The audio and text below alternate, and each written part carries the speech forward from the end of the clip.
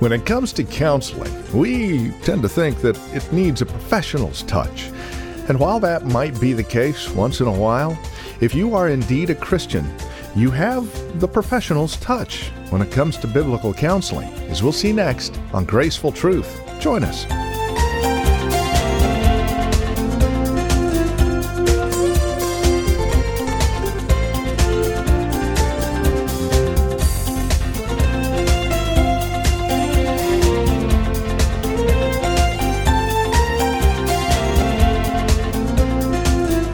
From Grace Bible Church here in Redwood City, greetings in Christ and welcome to Graceful Truth with Pastor Steve Converse.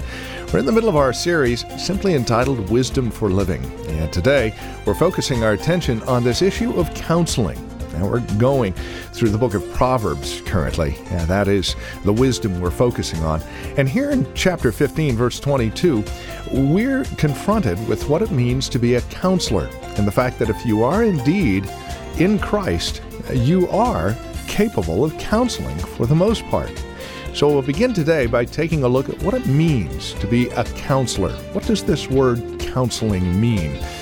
And we'll go on to a working definition and what are the specific benefits yielded by counseling and the ingredients that make some counselors more effective than others. It's all straight ahead on today's edition of Graceful Truth. Won't you join us? Here's Pastor Steve Converse now with today's broadcast. Today, we're in the book of Proverbs, and we're going to be looking at you and your counseling. And you may say, well, wait a minute, I'm not a counselor. Well, hopefully by the end of our message today, you'll realize that as a believer, you are a counselor. And you have the ability to give people biblical counsel. But to many people, counseling is considered a profession, you might say. A skill to be practiced only by trained counselors. And that's partly true, for there's those who have been schooled and trained, and they know how to untie the emotional and mental knots that sometimes cause us to struggle in life and cause maybe confusion in our lives. In some cases, actually, a professional is a lot better person to seek out because there's certain issues. Sometimes there's physical issues involved. But there is, however, a much broader base for counseling. Members of God's family, believers, are often competent and are called to and are expected to counsel one another. And of course, some are more effective than others, right? Well, I got this little clip from online. I just want you to watch this morning because this is probably not the best counseling therapy session that you'll run into. Go ahead. And that's why yellow makes me sad, I think. That's interesting. You know what makes me sad?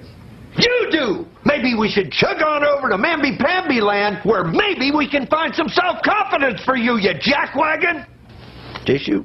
Cry, baby. But, that's probably, you look at that, I look at that and I kind of relate to that. And really it comes down to an issue of psychology versus biblical counseling. And hopefully this morning will be a practical application for you that you'll understand that there is a difference between psychology and biblical counseling. A big difference. Psychology approaches human behavior from a secular, humanistic perspective. If you've ever had a class in psychology or anything like that, that's where they're coming from. Biblical revelation is irrelevant in their minds to understanding or changing human behavior. They would laugh at that. Psychology seeks to distribute and to kind of describe and to explain human behavior apart from what God has clearly defined. Its premises are derived from mostly man-made theories, human wisdom, research conducted without a corresponding search for truth as God defines truth. The end result is a field of study, really, that has yielded hundreds of conflicting theories, constantly changing hypotheses, and just a bundle of widely opposing experts who disagree from one school of thought to the next. If you've ever gone to that kind of a counselor, you know what I'm talking about. You go to see one, they tell you one thing. You go to see another, they tell you something totally different. In that field of study, it really produces an endless therapy with little lasting help. It is satisfied to control rather than, this is psychology, satisfied to control rather than conquer destructive behavior and mitigate rather than eliminate its devastating effects. Now, you say, okay, that's psychology. Does that mean it's bad? Well, it has its place. But when you're talking about biblical counseling, it's different than psychology. Biblical counseling is exactly the opposite, really. Whereas secular psychology begins with the study of man's ideas, biblical counseling begins with the study of what? God's Word. And as it relates to the human behavior and the human need, it's dependent upon the revealed mind of God rather than the easily deceived mind of man. Yet it does not just begin with God. It follows a path that is in constant harmony with the Word of God, and it addresses man's problems in light of God's answers, not man's. God's truth is the focal point of biblical counseling because it is God's truth, when it's obeyed, that enables believers to know the truth that sets them free. That's what he said in John 8:31 and 32. If you abide in my word, you are truly my disciples, and you will know the truth, and the truth will what? What's it say? Set you free. See, the desired end of biblical counseling is a life filled with God's goodness and good outcome of spiritual maturity, which includes not only wisdom and understanding, but the character qualities of genuine love, peace, long-suffering, gentleness, goodness, faith, meekness, humility, temperance, self-control.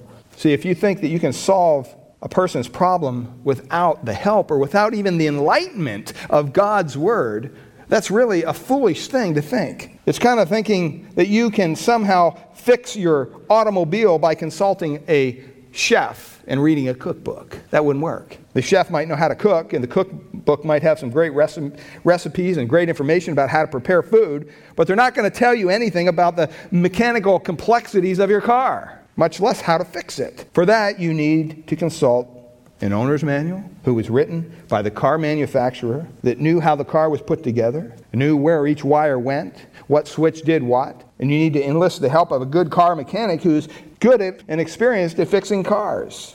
Well, we know that the Bible is our owner's manual as believers. Bible, basic instructions before leaving earth. That's what it stands for. That's what God has left us here with.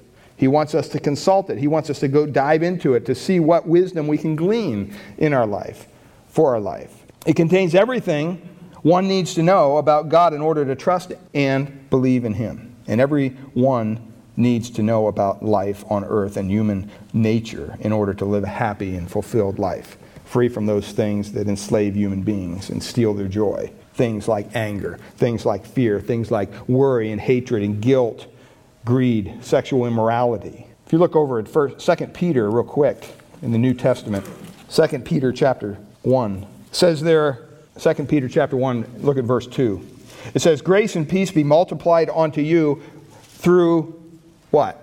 The knowledge of God and of Jesus our Lord, according as His divine power has given us, believers, all things, it says. Not some things, not most things, all things that pertain unto life and godliness, through the knowledge of Him who has called us to glory and virtue, whereby are given unto us exceeding great and precious promises, that by these you might be partakers of the divine nature, having escaped the corruption or the moral decay that is in the world through lust, desiring that which is forbidden by God. That's how I would define lust, desiring something that is forbidden by God. So we see that in God, in Christ, He has given us all things pertaining to life and godliness. We don't need to go outside that circle. It's all right there for us. Christ is sufficient for our every need. God's Word is sufficient for our every need. Well, what is biblical counseling? What is biblical counseling? Well, first of all, biblical counseling is not beating people over the head with the Bible. That's not what biblical counseling is. Sometimes you kind of want to do that, but that's probably not most effective. Nor is it saying, you know what, take 2 verses and call me in the morning. It's not that either. It's not that simple.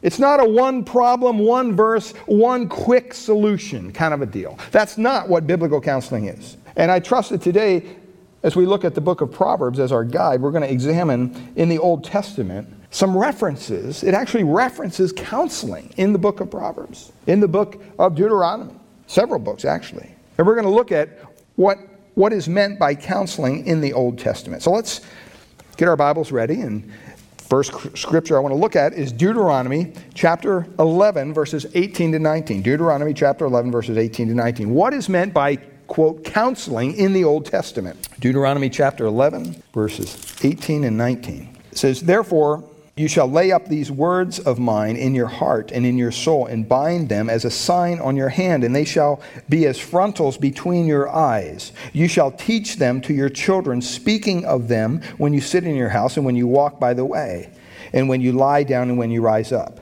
Now, that term there, talking about them or teaching them, talking of them when you sit down, that word talking there really is used of a normal, everyday conversation. Something you'd have at work, something you'd have in your house, over-the-table conversation. And it comes from a root that has to deal with counsel. You're talking to somebody. Counsel, first of all, you have to have communication. Not all counseling is formal. Not all counseling is you go in, you lay down on a couch, and okay, tell me your problems. Casual conversation with individuals is often a superb basis for counsel, to offer someone counsel. Just talking to them, being available to them. Second scripture, Proverbs 15:22, says there in Proverbs 15:22, without consultation plans are frustrated, but with many, counselors, it says, they succeed. This term is a bit heavier meaning than the previous word in the Old Testament. It has the idea of conversing in a friendly, yet kind of a confidential manner. This kind of counseling is less casual, and it's marked by maybe privacy or confidentiality. Another place we find the idea of the word counsel is in Psalm 64:2. Psalm 64:2, psalmist writes, hide me from the secret counsel of evildoers. Now, if you put that in the context, David was asking God to deliver him from the evil counselors who were to be kind of coming against him. And though the term here is used in a negative sense, it's interesting because in the language it can be used both in a negative and positive way. It can reflect both negative and positive results. But this kind of counsel was involved, and it's often painful. On the surface, sometimes this kind of counsel may even seem to be a mistake. But in the end, it usually can be proven to be extremely beneficial. Look at Proverbs chapter 1, verse 5. It says, there a man of understanding will acquire wise counsel. You want to be a person of understanding? Well, then acquire wise counsel. That term means to bind or to pledge. It's never used in the verb form, but it has the idea of attaching a rope to an animal and pulling it along in the direction that you're going. And counseling sometimes is kind of like that. It involves giving specific direction to correct the area of the wrong. Next one there, Proverbs 12:20 says, deceit is in the heart of those who devise evil, but counselors of peace have joy. The Hebrew word here means to give advice. See, many people today adhere to this form of counseling. In the secular world, a lot of people basically adhere to a form of counseling which means you simply listen. That's all you do. They come in, they sit on the couch, well, what's going on? And then you unload everything for an hour, and then the buzzer goes off and you leave. Just somebody to listen. The counselor is expected to remain neutral, and they don't impose any thoughts at all concerning the issues or problems. They don't make any judgment calls. But you know what? As I look at Scripture, that kind of counseling is not supported from Scripture. I mean, it may serve as a basis or a foundation to get a little deeper with somebody, but we're not just to hear somebody's problems and then send them away. That's not what we're called to do as biblical counselors. Well, what's a working definition of biblical counseling? I think you got it there in your notes. Communicating with someone for the purpose of clarifying, instructing, or changing areas in need of attention in his or her life. And here's the definition I came up. Biblical counseling is Christ-centered, Holy Spirit-empowered communication which results in loving and practical application of biblical truths with the goal of spiritual maturity and fruitfulness. I know that's a big definition, but I don't know how else to tell you what it is, because that's exactly what it is. It's Christ-centered, Holy Spirit-empowered, which is important to understand, communication. And it results in a loving and practical application of biblical truths with the goal. There's a goal in mind. You don't just send the person away. There's a goal of spiritual maturity and fruitfulness. And that kind of counseling can only be based on the inerrancy and the authority and the sufficiency of the Word of God. To safeguard against any kind of misguided or maybe unbalanced practices of counseling, which may mistakenly be labeled biblical. Everybody today is, quote, a biblical counselor or Christian counseling. You have to define your terms. It's like somebody saying, well, I'm a Christian. Well, what do you mean by that? And so some standards of practice are necessary to encourage excellence and to provide some measure of trustworthiness for general reference and referral. So that's the definition of counseling. Well, what are some specific benefits in biblical counseling? in the counseling that we're interested in. There's many benefits of counseling, and there's many mentioned throughout the Old Testament, but we're just going to kind of limit ourselves to the book of Proverbs. And there's a lot of verses in here, and we're not going to cover each one just because of time's sake. That's why I put them in there for you. Hopefully you can look them up later. Some of the benefits, some of the benefits to biblical counseling, first of all, is to help heal and relieve anxiety. How many people are anxious today? How many people need healing? I'm just talking physical healing. I'm talking emotional healing. I'm talking spiritual healing. Proverbs 12:18 says this, "There is one whose rash words are like sword thrusts, but the tongue of the wise brings healing." Proverbs 12:25, "Anxiety in a man's heart weighs him down, but a good word makes him glad." See, sometimes to be a counselor, all you got to do is pull somebody aside and just say something positive to them. Say something nice to them. And don't make it up. We can find something good in everybody, right? Be sincere. Part of being human is that we all have hurts in our lives. We're bothered by failures maybe that we've gone through. And counseling is kind of like someone coming along and putting a salve or a balm on that wound, that open sore. And when they say the right thing, boy, it just soothes it. It helps to bring about that healing and that repair. Help healing and relieve anxiety. Secondly, to help one find maximum fulfillment. Now that sounds real kind of weird, kind of a statement. But look at in Proverbs 11:14, here's what it says.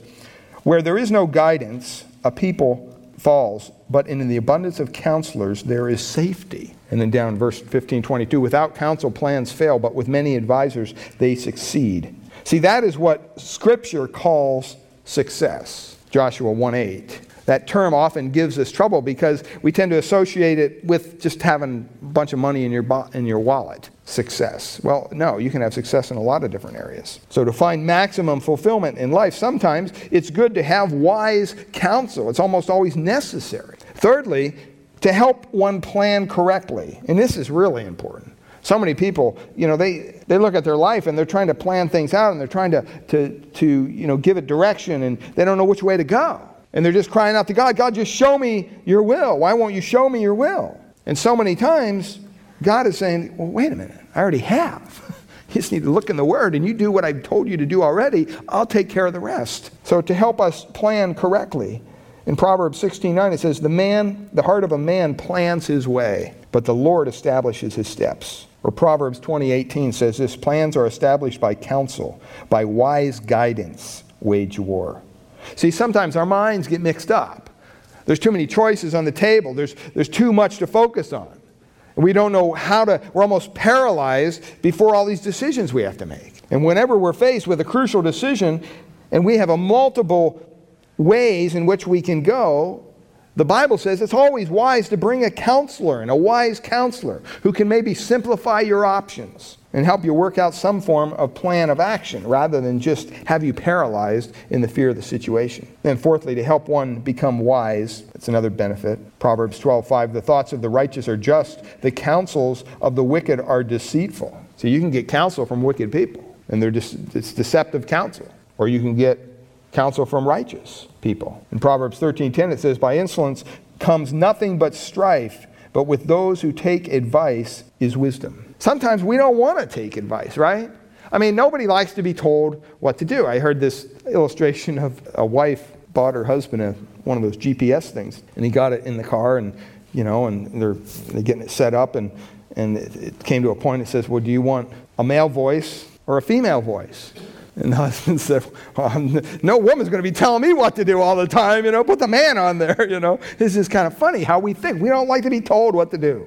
Just human behavior. It doesn't matter whether we're male or female. Nobody likes to be told what to do. And if counseling is built on the foundation of Scripture, the counselor can help a confused person, somebody who's just trying to sort things out, see life from God's point of view. And that's very important. And it's not always confined to some private office somewhere. It can occur in a worship setting. It can occur between the pulpit and the pew. It can occur between, Christians talking. All those areas, this kind of counsel can take place. So if you want to benefit from counsel, wise counsel, fit yourself into one of those. Do those things benefit you when people give you counsel? And you can know if it's wise or not. And then thirdly this morning, I wanted to look at what are the ingredients that make some counselors more effective than others. There's just some people that just have an innate ability to counsel people. And there's other people that really don't. They don't have any interest in it. They don't have the patience for it. And basically, they're going to give you the bottom line every time. That's not bad, always. Sometimes that's even good. But what makes some counselors more effective than others? See, it's not only the words of counsel that are important. Do you understand that? It's not only the words, but it's also the life of the person speaking those words. That's very key. Anybody can mouth anything. People with heartache need counselors with certain characteristics. The better the person, the better his or her counselor. Here are 8 matters that a counselor should tend to in his or her life. And like I said, this doesn't just apply to professional counselors. This applies to all of us, folks, because sooner or later, we're all going to be giving out counsel to some degree or another, whether it's with our spouse, our kids, people in the church, unbelievers even. God may call upon us. So what are these characteristics that make up an effective counselor? First of all, purity of life. Purity of life. It says in Proverbs 4:18 and 19, "But the path of the righteous is like the light of dawn, which shines brighter and brighter until full day. The way of the wicked is like deep darkness. They do not know over what they stumble." So who do you want giving you advice? Someone who's stumbling around in the darkness, or someone who has their act together and they have a pure heart before God? The answer is kind of obvious. People want to hear not only from one who is, I wouldn't say perfect, but one who is pure, one who's kept short accounts with God. Doesn't mean you're perfect. That's not what I'm saying. But your heart is pure before God as you give out that counsel. One who's faithfully dealt with the sin issues in his or her life. That's very key. People really do not want to go to a dirty vessel when you're looking for a glass of fresh water. I mean, do you go into your kitchen and walk over to the sink and, look at this glass. It's been sitting there for a couple days. I think I just want a glass of water. You don't do that. Why would you do that? That's disgusting. You go and you get a clean one, or you clean it. You want a pure glass to refresh your body of that water. Same thing with counseling. That's why it's so important as believers that we're constantly looking at our own lives. None of us are perfect. We all sin in a myriad of ways, probably each and every day. But do we keep those short accounts with God? When we sin, are we rushing into his presence and saying, "Lord, I'm sorry. I blew it again. Thank you for your forgiveness. Fill me once again with your Spirit and let me move on"? Or do we harbor it and we don't go to God, and all these things build up, and then we feel guilty, and pretty soon we're so burdened down with all this muck in our life that we couldn't give somebody counsel if they begged us? Purity of life. Second thing is confidentiality. Confidentiality. Chapter 11, verse 13 says, "A talebearer reveals secrets, but he who is a faithful spirit conceals a matter." Basic requirement of a good counselor a lot of times is just a shut mouth. He must be able to bury information in his mind. You have to be able at certain points in life to be able to say, you know what, this is loaded with sensitive information and I can't share this. That's a very important aspect of counseling, not only from a legal standpoint, but just from a credibility standpoint. Sometimes we forget that sharing like that can cause immeasurable injury. And when we talked about the tongue, we talked a little bit about gossip, and we're not going to get into all that today. You can go back and listen to that message. But all counseling is not always confidential. It can't be. For the well-being of the person being counseled sometimes, it can't be. So if you're ever talking to somebody and they come up to you and say, "Hey, I'm going to tell you something, but you got to promise me right now you can't tell anybody at all, ever." My answer is, well, don't tell me. I don't want to know. What if they say, "I'm going to go kill myself"? Will you promise me you wouldn't tell anybody? See right there. You can't go there. Well, it's our prayer here at Graceful Truth that God would reveal his grace to your hearts through the teaching of his word each week. We trust you're currently involved in a Bible teaching church in your area. If not, we'd love to have you come out and visit us here at Grace Bible Church in Redwood City. We meet each Sunday morning for our praise and worship service at 10 a.m., and we offer nursery care and Sunday school classes for our children through grade 5. If you'd like to encourage us here at the Graceful Truth program, give us a call at the Grace Bible Church in Redwood City. 650-366-9923, or visit our website, gracefultruth.org. And now, to close out our time together with a look at our fall schedule, once again, here's Pastor Steve Converse. Thanks, Andy. I want to share some exciting information with our listening audience concerning our fall schedule here at Grace Bible Church, Redwood City. First up, we'll be having our fall Israel and Bible Prophecy Conference featuring Bible teacher Dr. David Hocking on November 18th, 19th, and 20th.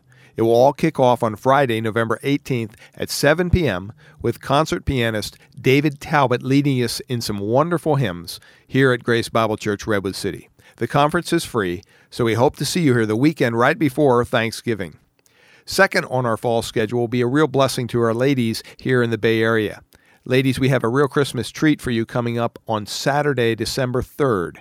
We will be hosting a women's Christmas tea with speaker and author Elise Fitzpatrick. Elise will be teaching from her book, Because He Loves Me, How Christ Transforms Our Daily Life. The tea will be held on Saturday, December 3rd, with seating for the tea beginning at 11 a.m. Our program will begin promptly at 11:30 and will conclude at 2:30 p.m. here at Grace Bible Church, Redwood City. Cost of registration will be $20, and registration will be required in advance. All the registration information can be found on our church website at gracebibleonline.org. There will be a registration form available online. You simply download it, fill it out, and mail it in with your registration to the address given, or you can simply call us here at Grace Bible Church, Redwood City, 650-366-9923. Thank you, Steve. Until next time, God bless.